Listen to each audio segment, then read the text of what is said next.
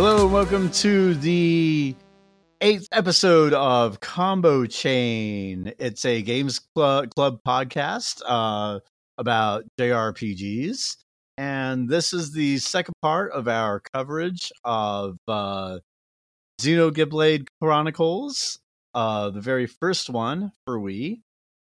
And so last episode, a whole hell of a lot happened. And we would love to be able to recap that for you, but way too much happened to really be able to do that. So just rewatch the thing. yeah, give it a re-listen. So I'm here with Elisa James. How's it going, Elisa? Everything's good, thank you. Are you ready for a bunch more Xenoblade Chronicles? I always am, even though this plot is gonna get even crazier as we keep going along. But my God, yeah, I can't believe. It's so funny because some of the JRPGs that we've done have literally had like maybe in our notes maybe like 2 pages of plot, and this one has 28. Exactly. Little dent. Yeah. So do you want to start us off with chapter 10? All right. So in the audience chamber, Callian tells the assembled ministers that Melia will ascend the throne in 1 year, and until then he shall assume imperial duties as regent. Larithia proposes a roundtable discussion on strategy concerning the mech. Back in White Wing Palace, Shulk and Rain tell the others about Fiora. Shulk, troubled that Fiora did not recognize them, leaves to find Dunban. Dunban tells him that it is unsettling, but he's happy to know she's still alive and that they must help her to remember. Callian summons the party to tell them of his plan to form an allied army and asks them to present this plan to the Hums and Nopon, but Shulk requests time to think it over. The party returns to their quarters, where Melia encourages Shulk to go find Fiora, saying she will stay to help assemble the army. Callian interrupts their departure and asks Melia to go with Shulk, introducing a woman who will serve as Melia's stand-in during her absence. Callian relays a report that the silver-faced Mechon fled to Galahad Fortress in Sword Valley. Alvis tells them they must track down Valak Mountain to reach Sword Valley, and he will accompany them as a guide. A short-range pot takes them to Machna Forest, and they soon reach the passage to Valak Mountain. In Galahad Fortress, Fiora's Mechon is repaired, while Lady Mayneth remarks that Zanza is still alive. She ponders why he took the risk of releasing the Monado's restraints. She finds that she is experiencing feelings for Shulk, and decides she must see him again. Metalface sees her leave and remembers that she is Dunban's sister. The party proceeds down Valak Mountain, stopping for a rest in Ose Tower. Alvis explains that the Monado had been locked away there until it was found by the Hums, and that his and Shulk's ability to see the future was acquired by touching the Monado, which can change the future by disrupting the ether upon which their world is based. Continuing down to the base of the mountain, they are confronted by Fiora inside Face Nemesis. She still does not remember them and addresses Shulk as Heir to the Miano, saying she wishes to talk to them. They are interrupted by the arrival of Metalface, who shoots Fiora and demands the Monado in exchange for Fiora's life. He complies, and Metalface's chest opens, revealing the pilot to be none other than Mumkar, Metalface's true identity. Dunban demands he answer why he attacked Colony 9, to which Mumkar says it's because it was his home.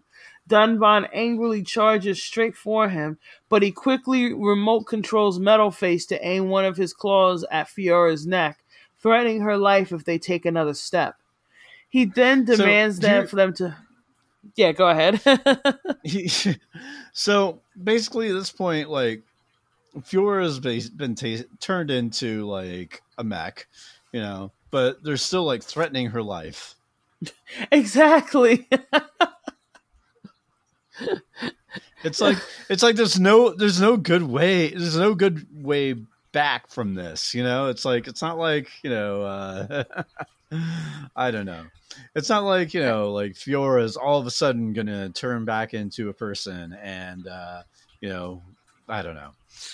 Exactly. No, exactly. But yet, and she doesn't even remember them at all. But they just Anyway, feel like, sorry. oh, let's just still hold her hostage. No, it's true. So then he demands for them to beg, but Melia thinks otherwise and blasts Mumcar and Metalface down with a blast of ether, knocking the remote controlling Metalface out of Mumcar, as well as the Monada, which Shulk takes back. Mumcar then releases his flame claws and engages the group in battle. Partway through the fight, a volley of mass-produced faces drop from the sky, as well as a giant golden Mechon, and the pilot says that it's the strongest Mechon built, and introduces himself as Egil, the creator of the Face Mechon, leader of Mechonis, and agent of Maneth. Shulk then demands he answer why he put Holmes in the Mechon. However, Egil brushes him off and leaves with Mumcar and Fiora. So yeah, now we go to chapter 11, where the group arrives in Sword Valley. Which, if you played this on the 3DS, this is like Sword Valley is basically, it looks like the worst tech demo of a desert that you've ever seen. Oh my god! Oh my hideous. god! It's really bad. Yeah. So yeah. So the group arrives in generic desert valley, and Dixon greets them, bringing anti-mechan weapons and news of an alliance between the Homs, High Endia, and Nopon. He then departs with Alvis. After traveling through Sword Valley, the party arrives at Galahad Fortress, where they discover that the Mechon are harvesting a special ether and using it as an acid for their weapons to make killing the life on Bionis easier. They fight Mumcar again, and just as Dunban is about to kill him, Shulk stops him, saying that they were not there to kill him. Dunban relaxes a bit, and then Shulk has a vision of Mumcar lunging at the party and then accidentally killing himself. Shulk, noticing the events from that vision coming to reality, tries to tell Mumcar to stop, but he refuses to listen. He then shoots a beam that breaks off a pillar that impales him right through his body and sends him and his Mechon plummeting towards the ocean, screaming, "No, not like this!" It's the end of Metalface. Not like this!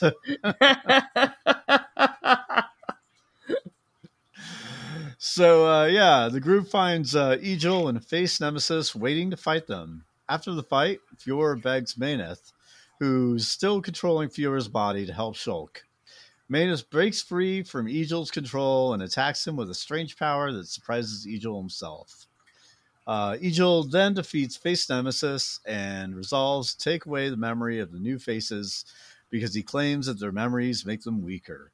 As Face Nemesis unleashes her power, much of Galahad Fortress is destroyed by a chain reaction, and no real loss there. Fiora falls off. Fiora falls off the Sword of Mechonis, with Shulk diving after her, and the rest of the party falling off into the ocean. Then there's the destruction of the fortress. Back in Alchmoth, Killian receives word the Galahad Fortress had collapsed. Dixon says he has an idea where Shulk's party has ended up and urges Callian to begin the attack. Okay, so with chapter 12, Shulk awakes next to the broken face, quickly removes Fiora from it, and lays her on the ground. He then makes a fire and waits for her to wake up. Then attempts to wake her up by giving her water, but due to the fact that she's unconscious, she's unable to drink it. That's a common problem. So then he decides to drink it and then give the water to her mouth by kissing her, and she. I'm sorry. Oh man. I don't.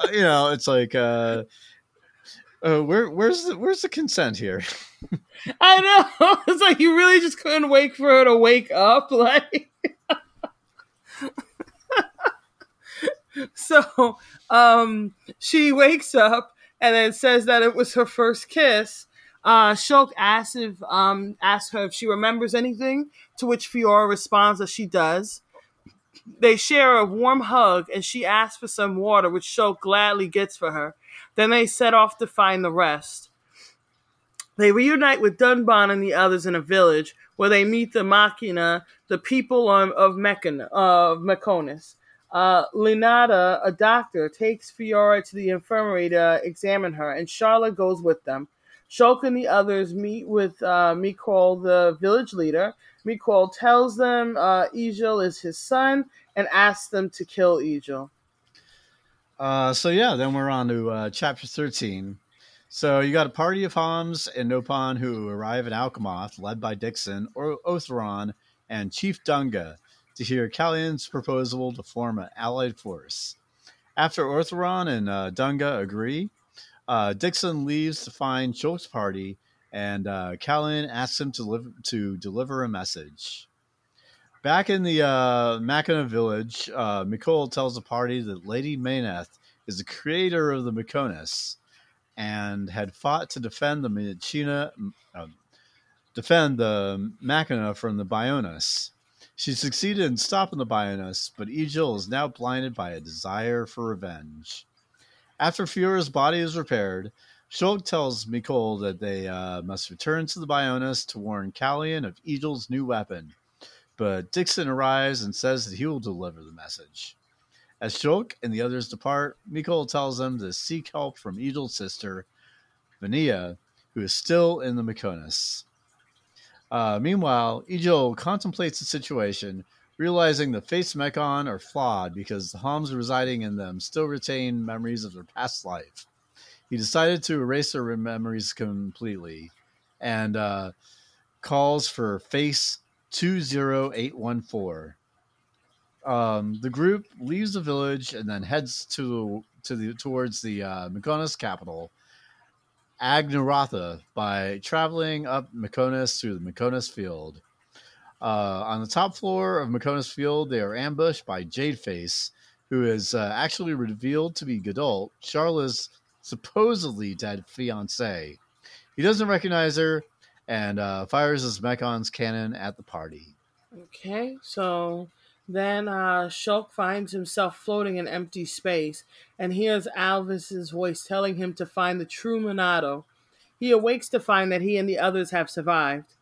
Vania greets them and tells them that they were protected by Lady Mayneth's power. She says she will take them to Agnaratha. Meanwhile, the Allied forces arrive at Sword Valley and the battle begins. Upon reaching the data central and Agnaratha, Fiora is temporarily taken over by Mayneth, the goddess of the Mechonis and the other person from before. Shulk and the others learn that Bionis and Mechonis were once at peace with one another before the former inexplicably attacked the latter, killing many of the Machina. Understanding Egil's desire for revenge, the group heads for the Mayneth shrine where Egil is located. Before they can reach it, they are attacked by Gadult once more, which opens fire on the group. However, the group notices that he is missing Charla on purpose and realizes that he can still be saved. With some help from the group, Mayneth, in control of Fiora, once more assists in bringing Gadult back to his senses by breaking the control Egil has on him. He then tells Charla that Egil has good in him before, but was consumed by fear, turning him to what he is now. The group heads over to the Mayneth shrine, but not before Gadult asks Rain to take care of Charla. The group reaches the shrine, where Vania tries to reason with Egil once more, but is unsuccessful. Egil then reveals to Shulk the reason for his attack. While holding no hostility towards the Bionis life forms, he holds hostility towards the Bionis itself, and the beings there serve as its sustenance, so it may awaken once again. So by eliminating the life forms of Bionis, it will not receive the ether it needs to reawaken. Shulk and the group engage in combat with Egil, where Shulk successfully impales him through the shoulder. He tries to reason with Egil once more, but he is unmoved and removes the Monado from his shoulder. After subduing the group with his face, Yaldabaoth, Egil retreats to the Mechonis core to merge with the Mechonis. Realizing that Agnaratha is about to be destroyed, Shulk and the group attempt to escape. Charlotte, seeing that Gadol is missing, tries to return to find him, but Rain convinces her that Gadol will have left. They fail to outrun the explosion and are about to be obliterated, but Gadol in his face appears and shields them, sacrificing himself. So yeah, then we move on to the next chapter. So the Mechonis fires an energy beam at the Bionis. Calian realizes the Mechonis is awakening and orders an immediate retreat. Shulk's party find themselves falling, but are rescued by Junks, the Machina having been warned by Albus that they were in danger. Back in the village, they discuss the situation and decide to use Junks to reach the Mechonis core. Inside the central factory, they decide to first head for the Apocrypha generator, which is restraining the Monado's power. Shulk begins to wonder if he should use the Monado and cannot figure out why his abilities to know what comes next have changed. He falls to the ground in pain, similar to what Dunban went through, and after some encouragement from Rain, he explains that it was not caused by the Apocrypha, but by a different kind of power. On the way to the generator, Shulk begins thinking about the connection between the Bionis, Monado, and the one he holds. Remembers the dream that he had about not being there anymore. They destroy the Apocrypha generator as the Mechonis begins to move, attacking the Bionis. The party reaches the Mechonis core and battles Egil. They manage to save the Bionis by stopping Egil. Shulk prepares to finish off Egil, being encouraged by a voice in his head to do so, until Fior's words and the memories of his journey thus far stop him from carrying out the task. Egil then asks why he held back trying to kill him, saying that doing so would have ended the war with the Hums and the Mechon and saved the world. Shulk says that he had forgotten all about the tragedies back on Bionis, but he realizes that both of them shared the same pain. Ultimately, he has no reason to kill him. Egil then says that even if Shulk has no reason to kill him, he still has reason to kill Shulk. And asks if he will resist killing him, even if he killed all the beings of Bionis. Shulk replies that he can at least stop his blade, and that he will continue to until both he and Egil see eye to eye. Egil then commends Shulk for using the Monado well, but asks him if he believes that he is its true master. He then tells Shulk's story from many years before, when the Bionis and Mechonis lived in harmony. He was asked a question by his friend Arglus about lies beyond the Titans, with Egil replying that he does not know, saying that he has only heard Mayneth say endless sea lies beyond, to which Arglus asks what lies beyond the sea. And if you've played Xenoblade Chronicles 2... Exactly. You might have an idea. He then expresses his wishes that one day the descendants will leave the Bionis and Mechonis to explore and discover new worlds, and that the inhabitants of the two worlds continue living in peace for eternity, intriguing Egil, and ultimately he wishes for the same. Egil then tells Shulk that the peace between Bionis and Mechonis was disturbed by the presence of the Monado, which permitted the existence of only itself. Argius took the Monado himself, and in the process, he was possessed and turned into Zanza. He then engaged the Mechonis in battle before finally being sealed by the High Entia on Prison Island. Shulk then asks if one turns into Zanza if they wield the Monado, to which Egil says that the Monado is Zanza himself, and that he inhabits and possesses the bodies of his own creations to continue his existence. However, he notes that Shulk is a different case, seeing how he maintained a sense of self, and deems that Shulk can break the curse of Zanza, and asks Mayneth, who he accepts as his god, once more, that it was not precisely their wish. And I just want to say that as much as I love this game, um, this part of the lore is just like completely nonsensical. It's like the sword. The sword is a person, but if Shulk Shulk wields the Monado, then it's not a person. I don't know. It's just kind of it's yeah. So yeah, Shulk then tells Egil that while he does not understand the curse, he can at least promise him that Bionis and Mekonis, as well as its people, can live in peace again. To which Egil agrees, and the two prepare to make a truce. However, Shulk is suddenly shot in the back. Everyone then turns around to see that Dixon has shot him, who menacingly says that Shulk should not have done what he did. So now Shulk falls and is quickly caught by Egil. Everyone starts asking Dixon why he shot Shulk, to which he replies that he is just doing his job, then proceeds to focus his sights on Egil, who immediately recognizes him as a disciple of Zanza, which Dixon confirms. He then tells everyone to prepare for Zanzan's return. Suddenly, Shulk's body starts glowing and rises into the air. Egil quickly asks and tells Zanza that he will not allow his return and fires a shot from Yaldabaoth's hand, which is absorbed by Shulk and fired back at Egil. Finally, Zanza, the god of the Bionis, is revived from Shulk's body, and he proceeds to take the Monado for himself. He then tells everyone not to be surprised about his return, for this event was already set in the passage of fate. He continues saying that as everything is interconnected, time eventually leads towards the inevitable, for that is the vision of which he, as the Monado, is the origin. He confirms that everything that happened was predetermined ever since he resided in Shulk. Amena tells everyone that after her and Zanza's battle, he grew weak and his soul within the Monado was sealed in Osei Tower, prompting Dunban to ask how this relates to Shulk.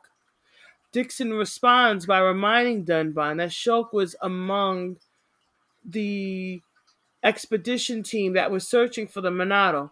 He took Shulk from Osei Tower all those years ago to prepare for Zanza's return, and he informs them that Shulk was dead from the start, as Zanza took his life and his family so he can continue his existence. Zanza tells them that Shulk only appeared alive as a result of him becoming his life force until he matured enough to wield the Monado and allowed himself to return. Melia then demands an answer as to why Zanza chose Shulk as his vessel, which Zanza simply saying that Shulk being there was enough for him to choose him as a vessel. Wow, that stinks. That's all just incidental. Like, Shulk just had his life ruined because he was there. Yeah. It sucks to be you, Shulk. But I mean, he is the I know he's like the noble sacrifice, I guess. Yeah, exactly. So Dixon then confirms that Shulk's ability to use the Monado, as well as his visions, were all because of Zanza, and that he ultimately led everyone and everything to their predetermined destinies. From the destruction of Colony 9 to the death of Emperor Saurian Antiqua and the death of Godot, all these events were by the will of Zanza. Zanza then declares that the time for the destruction and recreation of the world is nigh, but he must first eliminate the Mekonis, and the Bionis awakens once more. So, let's see. So then, Egil engages Zanza in battle, despite protests from Vanilla, claiming he is too weakened to fight. He, however, exclaims he does not care, for he will gladly give up his life to defeat Zanza, for as his existence continues, Bionis nor Mekonis can attain peace. Zanza then reverts the Monado to another form, saying that Egil's decision to fight him will cause him to cease existing by the wrath of the blade. The Monado then appears on the hand of the Bionis, and Zanza easily destroys the Mekonis' sword and bisects Yaldabaoth and the Mekonis' head. He then prepares to lay waste to Mekonis, But Mayneth, finally understanding her Monado, successfully protects it and Shulk and his friends. She then tells Zanza that she understands now that even as the creators of their life forms, their lives are theirs to control, and if he will only permit his own existence, she will fight for them to show the strength of their will to resist the passage of fate he dictates, and she engages them in battle. In the ensuing battle, Mayneth is easily overpowered by Zanza, who notes that her full strength has significantly dropped from their last conflict. Realizing that Shulk possesses importance to both Mayneth and Fiora, Zanza prepares to kill him, but Mayneth quickly flies over to protect him. Zanza then tells Mayneth to face him like a god or bid farewell to her putrid friends before releasing a powerful blast.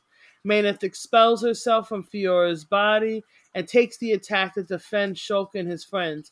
She then begs that they create a world with no need for gods before dying, leaving only her Monado, which Zanza takes for himself. He then sinks Prison Island to the bottom of the sea and releases high concentration ether waves, affecting the High, Anshia, and Alchemoth. Back on Mechonis, Vanilla runs up to Egil, who apologizes for everything he's done, then begs of her to leave Mechonis, but she refuses until Egil escapes with them. He tells her that he cannot, for he must fulfill Mayneth's final wish, and Vanilla accepts his judgment. Before leaving, he tells her that Shulk can be saved, and to not let the last glimmer of hope be extinguished. Let's see. Then the party then leaves Mechonis through junks, but Zanza intercepts and prepares to destroy them. But Egil uses one of the arms of Mechonis to block the attack and give the party enough time to escape. Zanza angrily asks if Egil ever gives up, to which he replies he will never, and that he shall be judged not in life but death. He then uses the remaining arm of the Mechonis to punch a hole through the Bionis' chest. In response, Zanza orders Egil to die before swinging the Monado full force at Mechonis, causing it to glow blue as it prepares to explode. Egil then begs for Shulk that for the sake of their worlds he must succeed, then calls Mayneth's name before he and the Mechonis are killed. With life in the Bionis and chaos, Fiora, Dunban, and the others flee with Shulk's unconscious body. They reach Junks, which escapes the Mechonis. As they pass over the water separating Mechonis and Bionis, Dixon attacks the group with a horde of Telethea and prepares to finish them off until he is stopped by Callian and his Havris squadron. Callian Callian is informed of Dixon's betrayal and prepares to fight him. However, Dixon calls for Lorithia, a member of the High Entian court, who turns out to be another disciple. She releases high concentration ether waves from her Havers, turning many High Entian into Telethea to eliminate life on Bionis. Callian then apologizes to Melia for burdening her, and uses the last of his will to send his Telethea to take out Dixon and Lorithia, allowing the group to escape back to Colony 6. So yeah, in Chapter 17, Junk lands in Colony 6 with Shulk unconscious in the infirmary. Fiora places a new weapon, which she says was made for him by the Machina, based on the research of Monado. As everyone discusses their options, Melia sees Fiora leave and follows her outside the colony, where Fiora confides that her new body's time is limited. A siren sounds and they rush back to Junks, where they learn a swarm of Telethea is approaching. The party reaches the main entrance in time to see the Telethea arrive, led by Dixon. Shulk again finds himself floating in empty space and wonders whether his entire life has been pointless. You and me, buddy. Alvis appears and tells him, you are not the only one who can decide that. He explains Zanza's need for a physical host and his reasons for beginning a cycle of destruction and rebirth. Shulk resolves to stop Zanza, and Alvis tells him he knows what he must do. Shulk places a hand on his own chest, and a white light spreads from his hand to envelop him. At the main entrance, the party fight the Talithia, but soon they find themselves surrounded. Shulk arrives just in time, and Dixon sends his own Talithia in to attack them. When they defeat it, Shulk tells him that he could still see the future. Dixon calls for Alvis to join them, revealing him to be another of Zanza's disciples, who sends another Talithia to attack the party. When the party defeats it, Dixon and Alvis flee, taking the Talithia with them. The group uses junks to reach the Bionis' interior, flying through the wound made by Egel's final attack. When they reach the heart, Lorithia taunts them, especially Malia, by revealing Callian is still alive after seemingly sacrificing himself in an explosion before he turned into a Talithia. Lorithia fuses with Callian's Talithia, and the party fights and defeats her. Malia then has a vision where she speaks with Callian's spirit. She apologizes for failing to protect her people, but Callian reassures her, telling her that the High Entia's transformation into Talithia was inevitable, and that as long as she is a half-Hom's breed, she would not suffer the curse of her people, and that she was the hope of the High Entia. Thus, he and her father were happy to sacrifice themselves for her. He then explodes along with Lorithia, and before leaving, tells Malia that she must now live her own life and make her own choices, for that is the hope of the High Entia. But then, when Callian goes, stating she will never forget her brother's words, the rest of the group wonders what she was saying, but Ricky fully understands and had heard what Callian's spirit had said. Malia then hugs Ricky. Dixon arrives to tell the party that he is waiting for them at Prison Island. The party then travels back to Prison Island to fight Dixon. After chasing him throughout Prison Island and slaying all the monsters he sets on them, the party finally reaches the top and encounter him as he turns into his true form, a giant.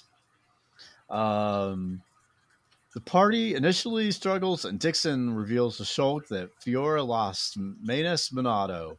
She has little time to live. However, she convinces Shulk that she is fine and will fight with him to the end. This, along with the encouragement of their friends, allows Shulk and Fiora to unlock the remnants of Zanza's and Manus' power, and they defeat Dixon, much to his surprise. He reverts back to his Hom's form before dying, and the party leaves as he dies from his wounds, smoking. He smokes one last cigar, but not before expressing his proudness of how far Shulk has come. And really, at the beginning of the game, did you really think that Dixon would end up this way? Not at all. No. This game, but at least what's that? I was just saying, this game really just throws you for a loop. I mean, everything is just. I know. But at least he has his last cigar, so that's all good.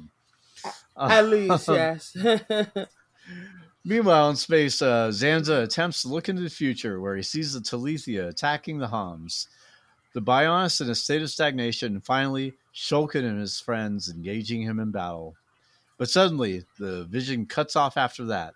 Zanza then wonders why he cannot see past that point, stating that both Monados in his possession, he should be connected with the passage of fate. He then realizes that both Dixon and Lorithia have died in their battles against Shulk, and he wonders if the Talithia are growing weak, if they are continuing to be felled by his creations. He then remembers Manus' dying words, wishing for Shulk to create a world with no need for gods. But Zanza scoffs at this wish, saying that no world can exist without a god. He declares that the world belongs to him before imbuing himself in a massive energy.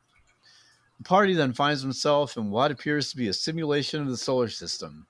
At the end of the simulation, they catch a brief view of the planet Earth before facing Zanza, now a godlike monster representing the Bionis, and wielding his and Manus' Monados. And the fact that they see Earth, and maybe I'm just pulling a blank, but is that a kind of like sideways tie-in to Xenoblade or Xenoblade Chronicles X? Actually, it could be. I didn't think about it that way. I mean, it's probably just an Easter egg, but Yeah, Um, but it's still he, cool though. yeah. He tells Shulk that he planned to use his body as a dwelling place for the next millennium, but thanks to obtaining Manus Monado, he now possesses all he desires, and says that the beings of Bionis are no longer necessary. He thanks Shulk for providing him with a new Monado, and that he has been more use than his disciples ever were. Then he offers Shulk a chance to become one himself. Malia calls him out for being arrogant and treating the lives of Bionis as simple playthings, and that he does not know how it feels for her to kill her own people as a result of them transforming into Lethia. Zanza simply says that the Talithia is the true form of a Hyentia, and that the Talithia are simply cells from his own body. He says he gave them sentience to have a short existence as Hyentia, to which he believes they should be grateful for. He then tells the group that the beings of the Bionis exist only to be as vessels and sustenance, and the Bionis is just an accumulation of their corpses and life energy. Dunban then tells him that while Zanza feigns omnipotence, he was still in prison on Prison Island, and he calls out how limited he is, to which Zanza simply says he was resting in Prison Island. And, one thing that I really kind of do like about this game is that all the stuff that seems kind of like random and all over the place at the beginning of the game and mid game, like the Talithia, like actually like kind of like pulls together. There's some kind of like unity to the narrative, no matter how kind of like convoluted it is. Exactly. Like it actually follows the sort of an actual surprising like progression. Like it's narratively cohesive, that makes sense. Even though like you said it can get complicated, but it's like they actually like they don't just throw out details and then they get lost. Like they actually come back and they're referenced again and they play importance, things like that. It's pretty cool. Yeah, it's really cool and like compared to other things. Persona 5.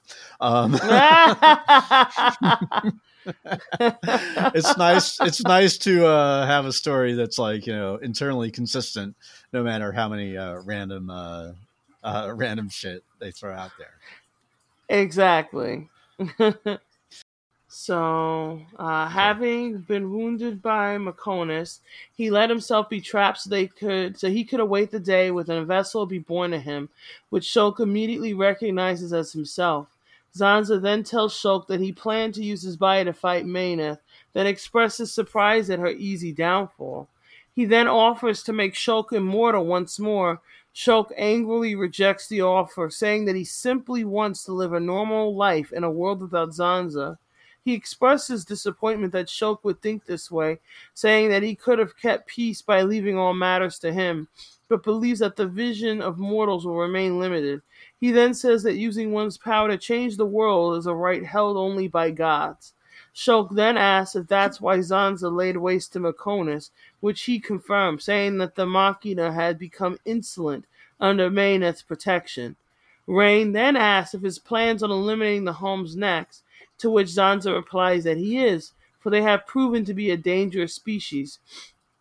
He expresses disappointment, saying that he had longed for friendship, but now believes that granting intelligence to his creations was a mistake, and that a god should not want friendship. Shulk then says he's wrong, saying that Mayneth wanted to exist with them, that she saw them as her friends, and that he should have accepted that, then tells Zanza that what he wanted was not friends, but worthless slaves, and their lives as his sustenance. Zanza ultimately deems that he was wrong to grant free will to his creations, but brushes it off, saying that the Talithia will eliminate every being from Bionis, and that once it's done, he will create a new world like he has many times before. Shulk then says that they cannot allow Zanza the right, and that they will stop him.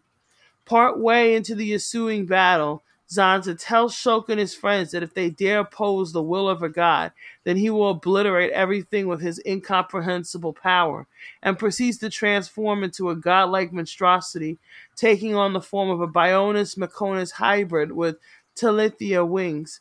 He then tells the group to behold the true form of a united world before the fight continues.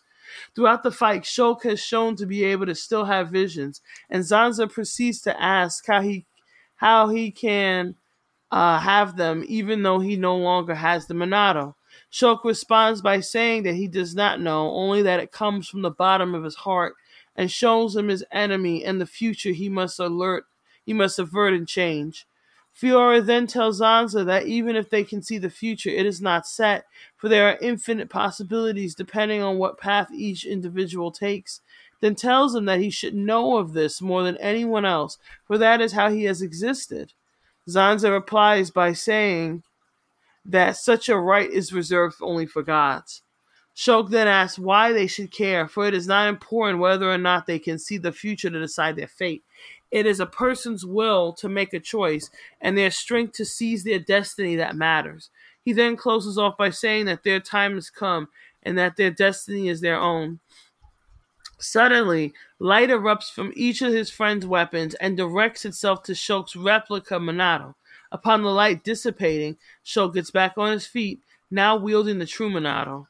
Fiora then tells Zanza that he is not the only one that has the right to decide people's fates, for every being has the freedom to choose the path they wish to follow, and that theirs is the future.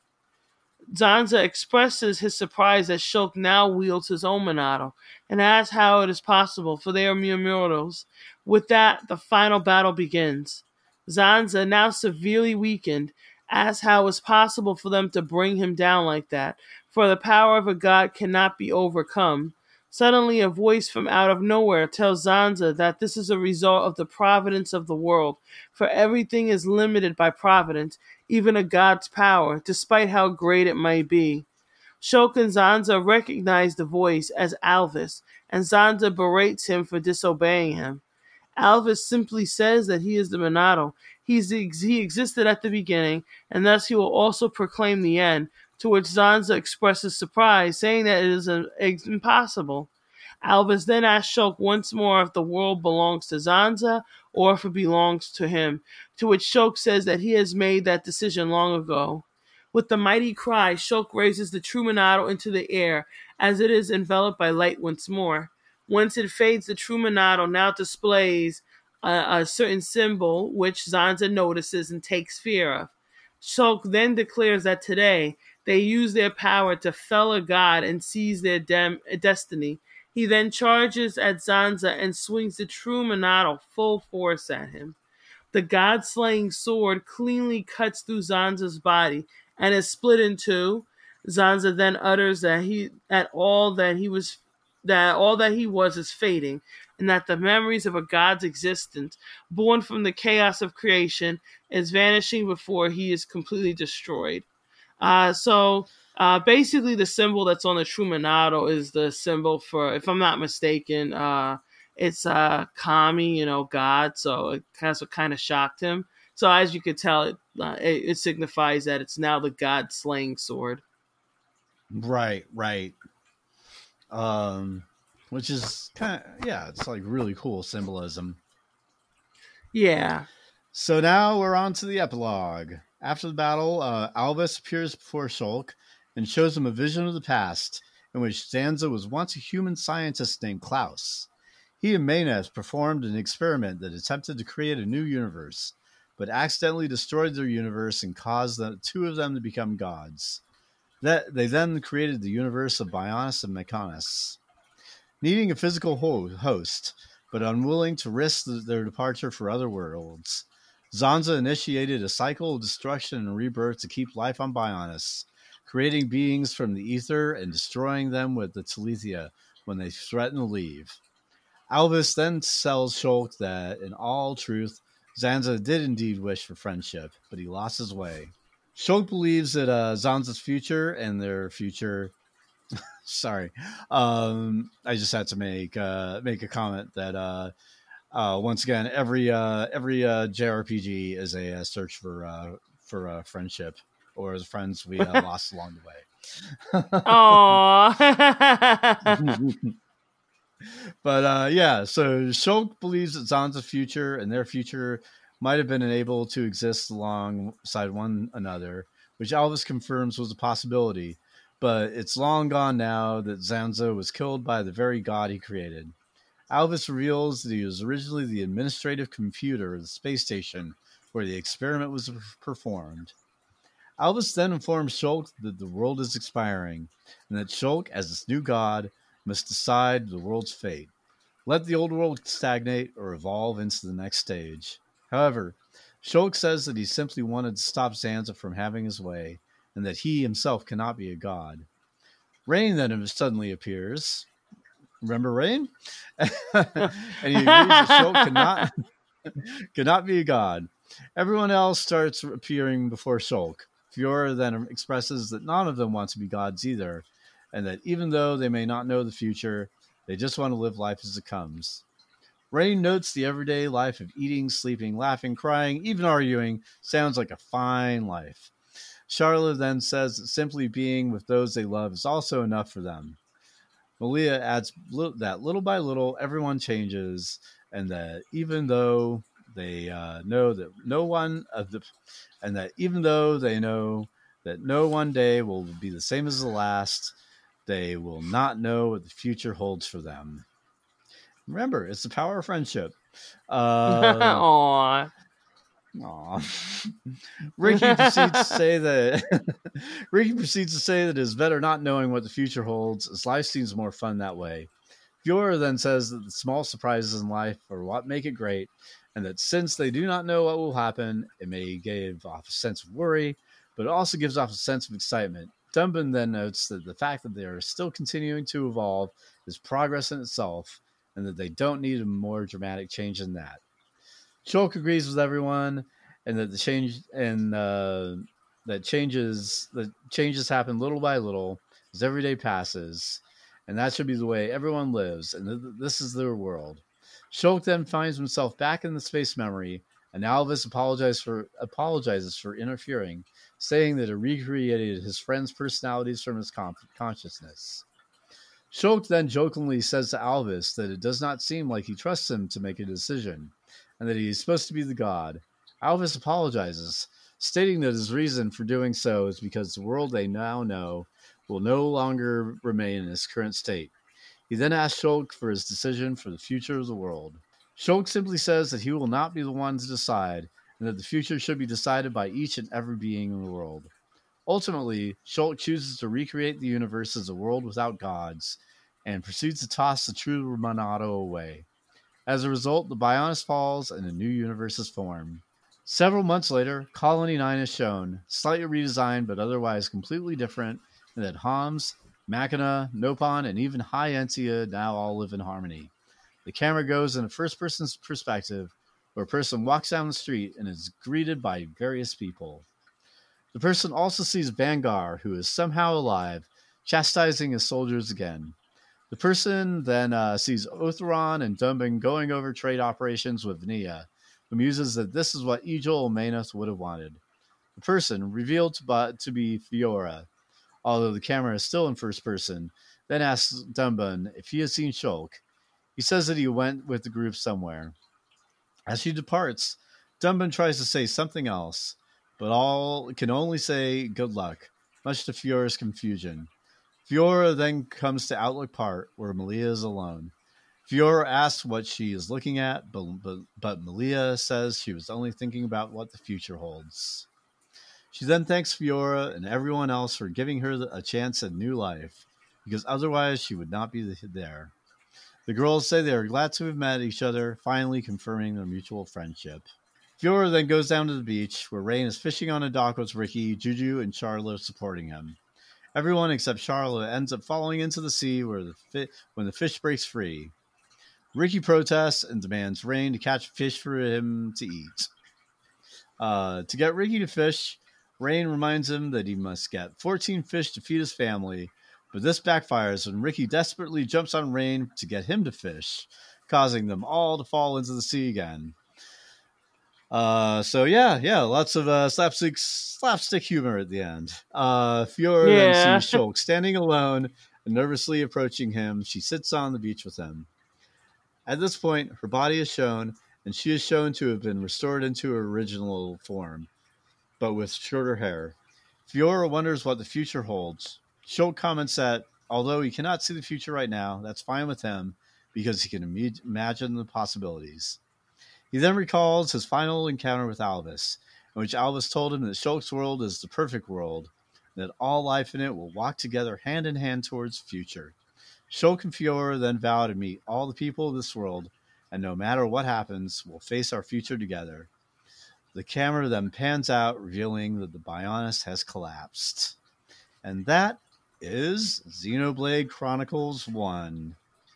I really like that they kind of like end on this idea that, you know, the future is not predetermined and whatnot.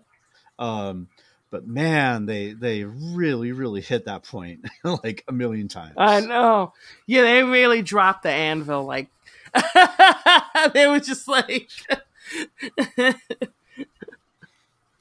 Yeah, yeah. It's like okay, yeah, we get it, we get it. It's a great sentiment, but we totally get it. So yeah, do you have any other overall like kind of opinions and takeaways? Let's see. I know earlier we were talking about the plot in general, which I really appreciated, that everything just kind of comes together, you know, and I like the ending, because I'm always kind of a fan of, I know this is kind of crazy, but I'm always like a fan of those kind of games where you just get to like fight gods for like the right to just like not have them interfere with your world. Like, did we mention that we also co-host a Shin Megami Tensei podcast? Yeah, exactly.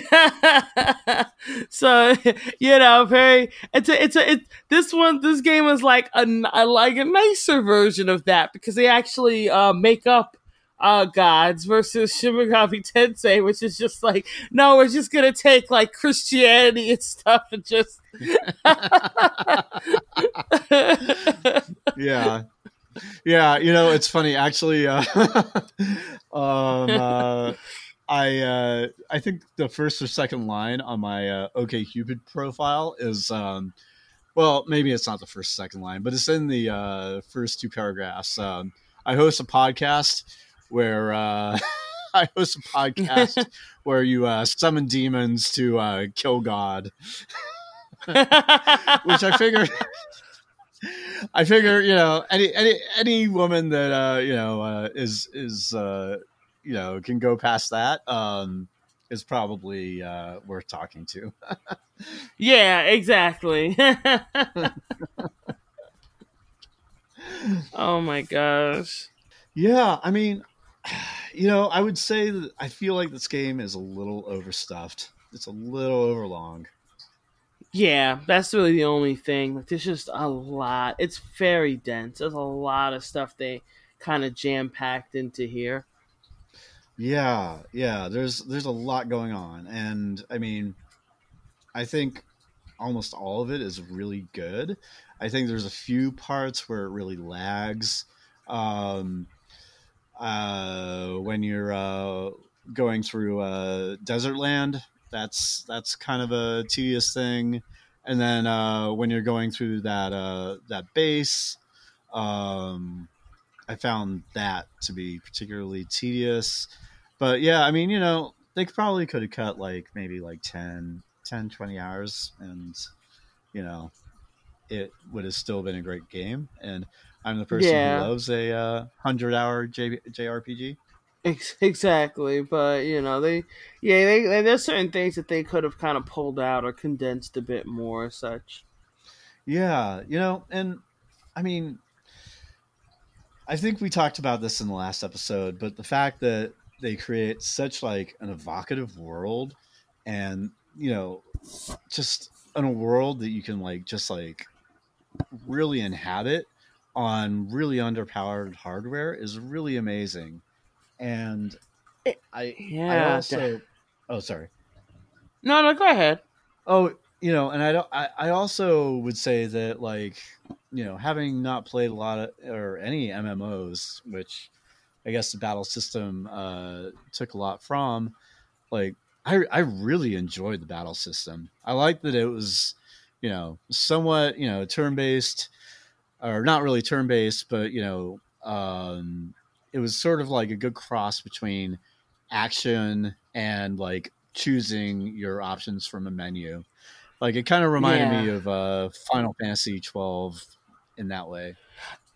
Exactly, which I really love because 12 is one of my favorite Final Fantasies, and it's for that same reason. Like just like this game, 12 has like the very MMO kind of based combat system that it feels fast paced, but because it's still turn based, there's a lot of strategic depth to it, and that's what I really love about Chronicles battle system. That there's just so much depth. You're not just like you spamming skills or anything. It's like you really have to think about what you're doing. Yeah, yeah, totally, totally, and all the combo powers and everything like that. Like, there's like so much depth to it.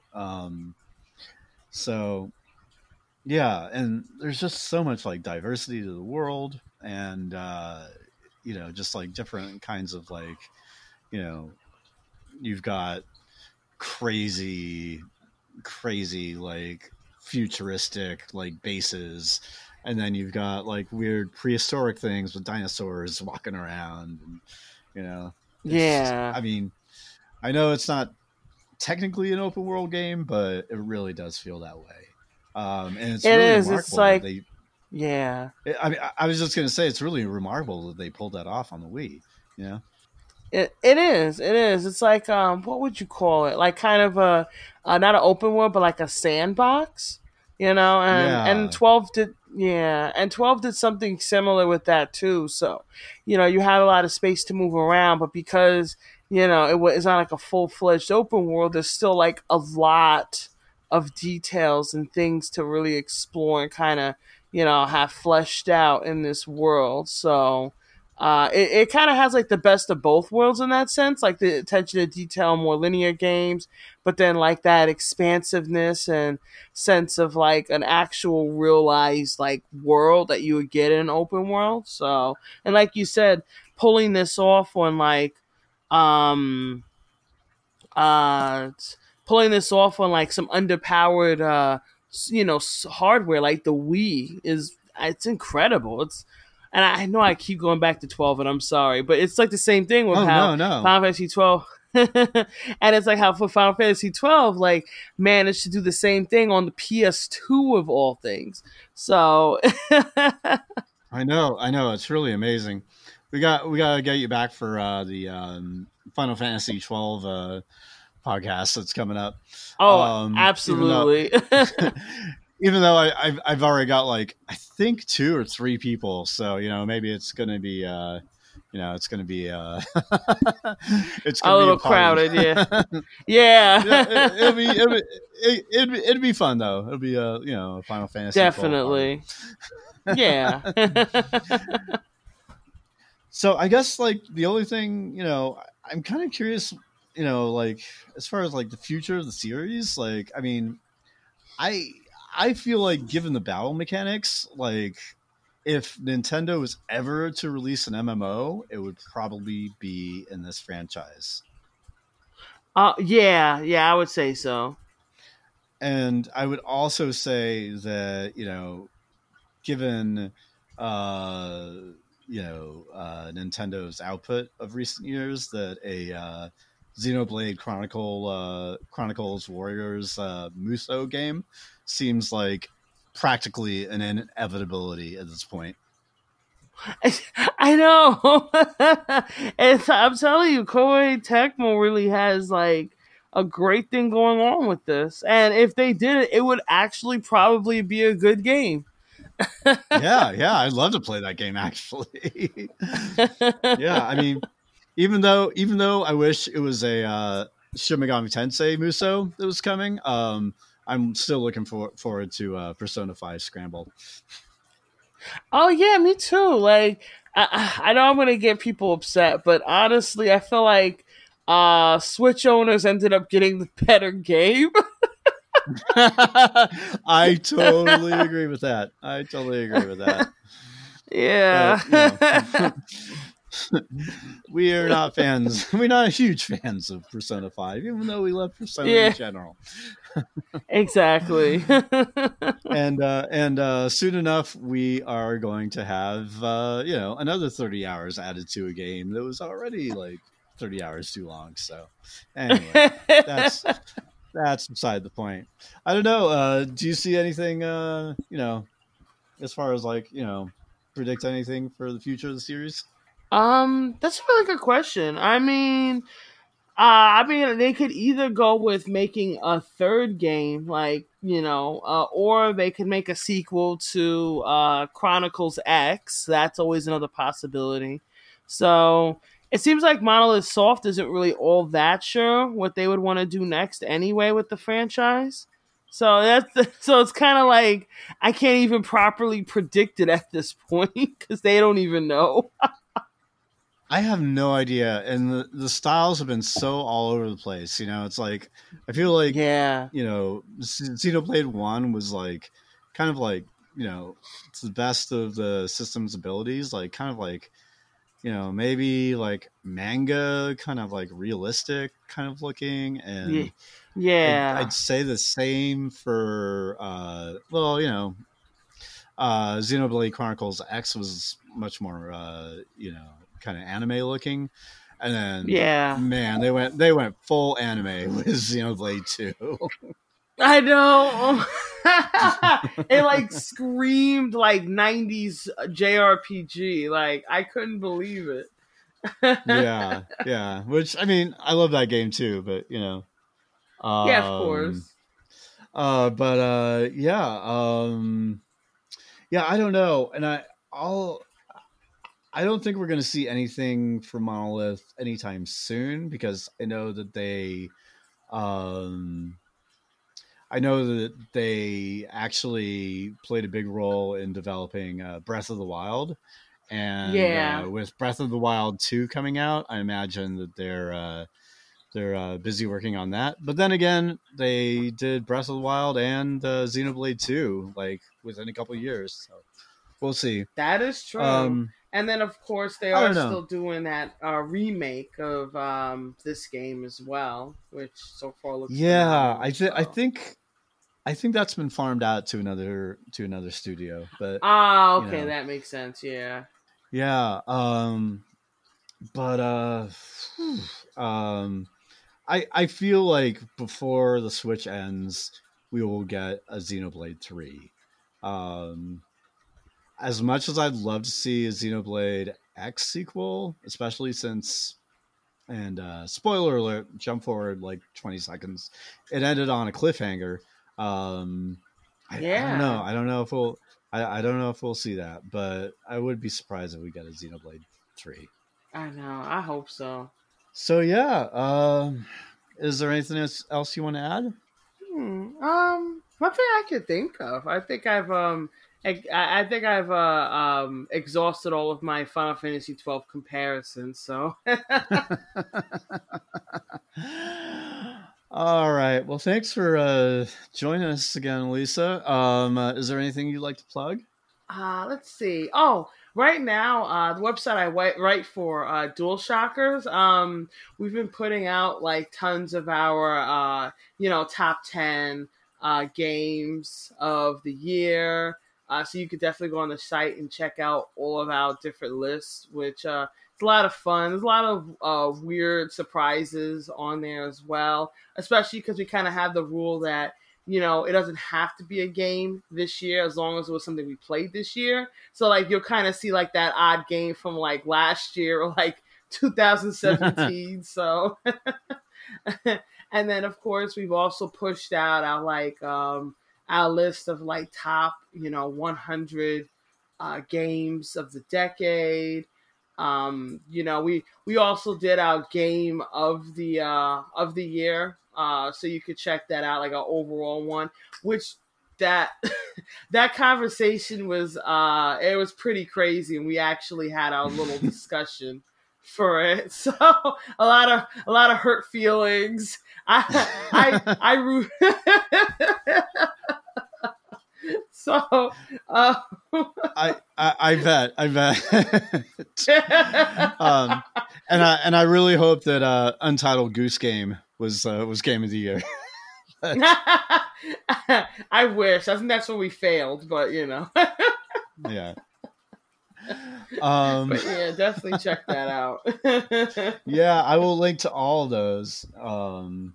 Yeah, I'm looking forward. I've been so overloaded with like best of the year and best of the decade that I haven't had a chance to look at the stuff on DualShockers. But I will look at it after we finish recording, and I will link to it in the show notes. And yeah, other stuff. Let's see. Well, Elisa and I and fine fellow named Alex and occasionally a fine fellow named LaFletch host a podcast about Shin Megami Tensei and Persona called Megaten Marathon. And you can find that at megatenmarathon.com, or just search for that. It's going to come up anywhere. I've been doing a little bit of game writing on the side, just for the hell of it. I've been putting up on Medium, and I don't have a handy link, but I'll put that in the show notes as well. And also, I am currently unemployed. So if anybody needs a writer or an editor or help with building WordPress sites, or let's see, what else can I do? Oh yeah, I can edit and produce podcasts. If you need help with that, hit me up on Twitter.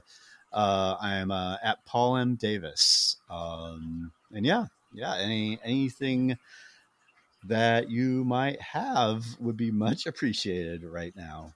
And I think that's about it. Yeah, please rate and review us on iTunes under Combo Chain, and the other sites that you can rate and review. I think you can rate and review on Google Play. And yeah, I think we're on Spotify now too. So yeah, I think that's about it. Anything else you want to add, Elisa? That's about it on my part as well. Okay, cool. Well, thank you so much for listening. And yeah, we or at least I will be back pretty soon with another Combo Chain, and we will be back with another Megaten Marathon very soon. We promise. All right. Thanks so much. All right. Talk to you later, Lisa. Thank you. Take care.